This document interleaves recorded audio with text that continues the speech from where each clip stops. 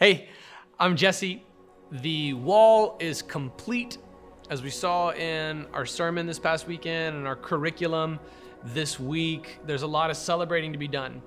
If you remember the ministry of Jesus, when his brothers start kind of making fun of him, they go to this festival, like the festival of booths, the festival of shelters. And this was something that was prescribed in the Old Testament, but it's also observed here in Nehemiah. And this is all part of the homecoming from the Babylonian captivity, the Babylonian exile. They come together. Ezra reads from the Word of God. Remember Ezra from the book of Ezra? We had Zerubbabel, who came in and rebuilt the temple. Ezra kind of rebuilds community around the Torah. And now Nehemiah has led the team that rebuilt the wall, and all of it's coming back together again. You're kind of seeing, it's not perfect. See, at the end of Zerubbabel's ministry, there was some awkwardness. At the end of Ezra, there's a lot of like forced divorce stuff, and it's messy. And now in the book of Nehemiah, it's looking good. There's a big party to be had. They observe the festival of shelters, and now it's time for a big corporate confession of sin. We as believers, and particularly in the American context, we can be very individualistic at times, and we can say like, I'm responsible for my own sin. I'm responsible for my own well-being. And we think of that, financially, we think of that in terms of health. I think that often in terms of our own spirituality as well. But then in the ancient Israel context, in the Old Testament context, it was much more corporate minded. It was much more a matter of confessing not only my own sins individually, but also the sins of my father, see Nehemiah in chapter 1, or even the sins of my nation, see Nehemiah and Isaiah. Like, I'm a man of unclean lips, and I live among a people of unclean lips. As Americans, we can sometimes get caught up only on the individual side of things, which works really well economically, which works really well when it comes to the capitalist system. It just does. I mean, like, look at how America has prospered because you have the freedom, the right to profit from your own risk. However, when it comes to the confession of sin, there's something to this ancient Israel context wherein they would confess not only their own sins, but corporately as a people, they would confess sin. Here's Nehemiah chapter 9. On the 24th day of this month, the Israelites assembled. They were fasting, wearing sackcloth, and had put dust on their heads. Okay, this is symbolic. This bears significance. It's something that goes back to the Old Testament. It's something that is, if you're adorned in sackcloth and ashes, it means that you're weeping, you're mourning, you're grieving. And what are they grieving? Well, their own sin. They're wearing sackcloth and have put dust on their heads. Those of Israelite descent separated themselves from all foreigners, and they stood and confessed their sins and the iniquities of their fathers. While they stood in their places, they read from the book of the law of the Lord their God for a fourth of the day, and spent another fourth of the day in confession and worship of the Lord their God. So this is a 6-hour session at a time. They would spend 6 hours just reading from the law of God, and then they would spend 6 hours confessing sin and worshiping God. That's a 12-hour total session in the temple, and they're separating themselves from foreigners. This is where the book of Nehemiah would become politically incorrect today. I think it's best understood through the proper interpretive lens. We live in the New Testament era, and we know that people from every tribe, every language, and every tongue will confess that Jesus is Lord.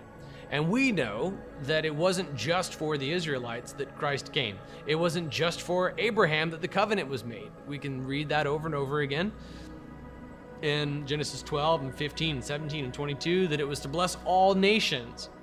Now here we are. I'm currently recording this in the year 2022. Now, a couple of millennia into the new covenant, we are accustomed to the gospel for all nations.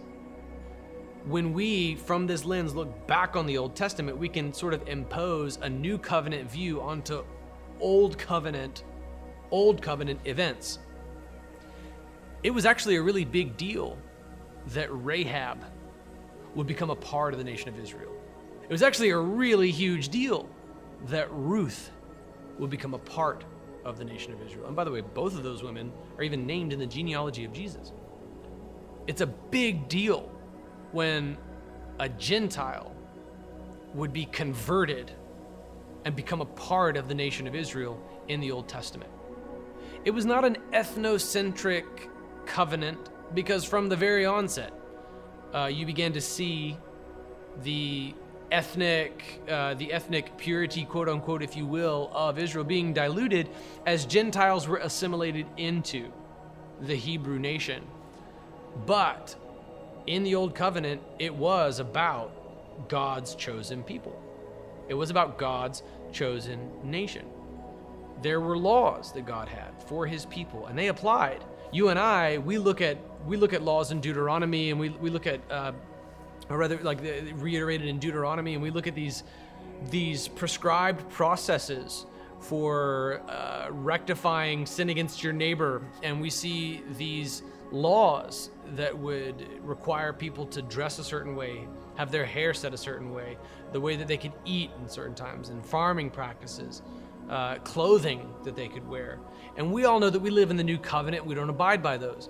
But remember, this is an Old Testament book describing events that took place under the Old Covenant, which means that those laws still held sway. Their purpose was to make the people of God distinctive. Their purpose in having the hair on the sides of your head just go and not cut it, so it was distinctive. It's possible that the people of Jericho had never seen an Israelite before, but when they were just opposite them on the Jordan River, they knew who they were looking at, because they're distinctive. They wear clothing that makes them distinctive. They just do things. They carry themselves in a way that makes them distinctive. And so they had to go back to being distinctive once more. They had assimilated into the Persian culture around them, and now it's time for them to be distinctive again. They had to separate themselves then. This was God's Old Testament grace. It was God's chosen people. If you're my Calvinist friend, you'll dig this, because much of what you say about election really pertains to Old Testament Israel, like right here in Nehemiah chapter 9. Like, you have been chosen. You have been set apart. You are my people. You used to not be a people, and now you're my people. And it's all for the glory of God and his election of Israel so that it would stand. These are the descendants of Jacob, not of Esau, even though Esau was born first. It was all just so that God's sovereignty would be on full display. He chose this people. He miraculously delivered them from slavery in Egypt. He made the covenant with Abraham, and he would go on to bless all the nations of the earth through Israel. But that doesn't come about until Jesus. Remember, this is BC. This is before Christ. This is Old Testament election stuff. This is God's chosen people of Israel, who by Old Testament law were to be distinctive. And so what follows is a list of the names, a list of the Levites who would cry out loudly to God. In verse 5, after naming these beautiful and sometimes difficult to pronounce Hebrew names, there's significance to this, like the name Jeshua and Kadmiel and Bani. They say, "Stand up, blessed be the Lord your God from everlasting to everlasting." And what's going to follow is this beautiful hymn that just kind of recounts the full history of Israel. So I know that you and I, as Americans who are accustomed to beautiful multiculturalism, and especially if you're a college kid right now, I know the word multiculturalism might as well be the gospel for you. Like, it's everything. And we love the diversity of the cities that we live in. We love, here we are in Seattle. By language count, it's the most diverse zip code in the U.S. And having lived in Orlando, I'm accustomed to a lot of different languages. And having lived in Florida, I'm accustomed to a whole other kind of diversity than we have even here. Having lived now in Seattle, it's a whole other beautiful type of diversity. Like, we love diversity, we love it all. But this was distinctiveness in the old covenant sense as the people of God who had to separate themselves and be distinctive. So they have all of their friends who are Persian and Medo-Persian and Arab, and that's beautiful and that's awesome. But guess what? Now it's time that the temple has been rebuilt, the wall has been rebuilt, Jerusalem has been restored. It's time to come home, and it's time to separate yourselves. This is hard to do. This was heartbreaking for them to participate in, but it's time to come together as the distinct people of God and say, "Blessed be the Lord, from everlasting to everlasting, from eternity past to eternity future." God is at work in his people in Old Testament Israel.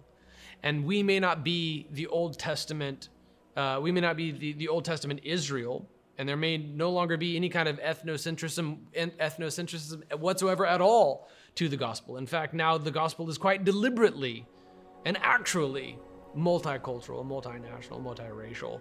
It is by default, because we are now making disciples of all nations, that people from every tribe, every language, every tongue will confess that what Jesus said in Acts 1 has come true, that his disciples were his witnesses in Jerusalem, Judea, Samaria, and here we are on the other side of the earth talking about it. Salvation was first for the Jew, but now it's for the Gentile. Here's the Gentile weighing in on exactly that. I'm grateful for that. But at the time, in the original context, they had to be distinctive. And now even today, there comes times where we have to be distinctive. You cannot be a Christian and blend in 100% with the world around you. There's going to be this time where I got to go bless the name of the Lord, God Almighty, from everlasting to everlasting. And there are moments where you are going to be a little bit distinctive. We'll talk more about that tomorrow, about New Testament distinctiveness, how it's not isolationism, but it is a call into holiness.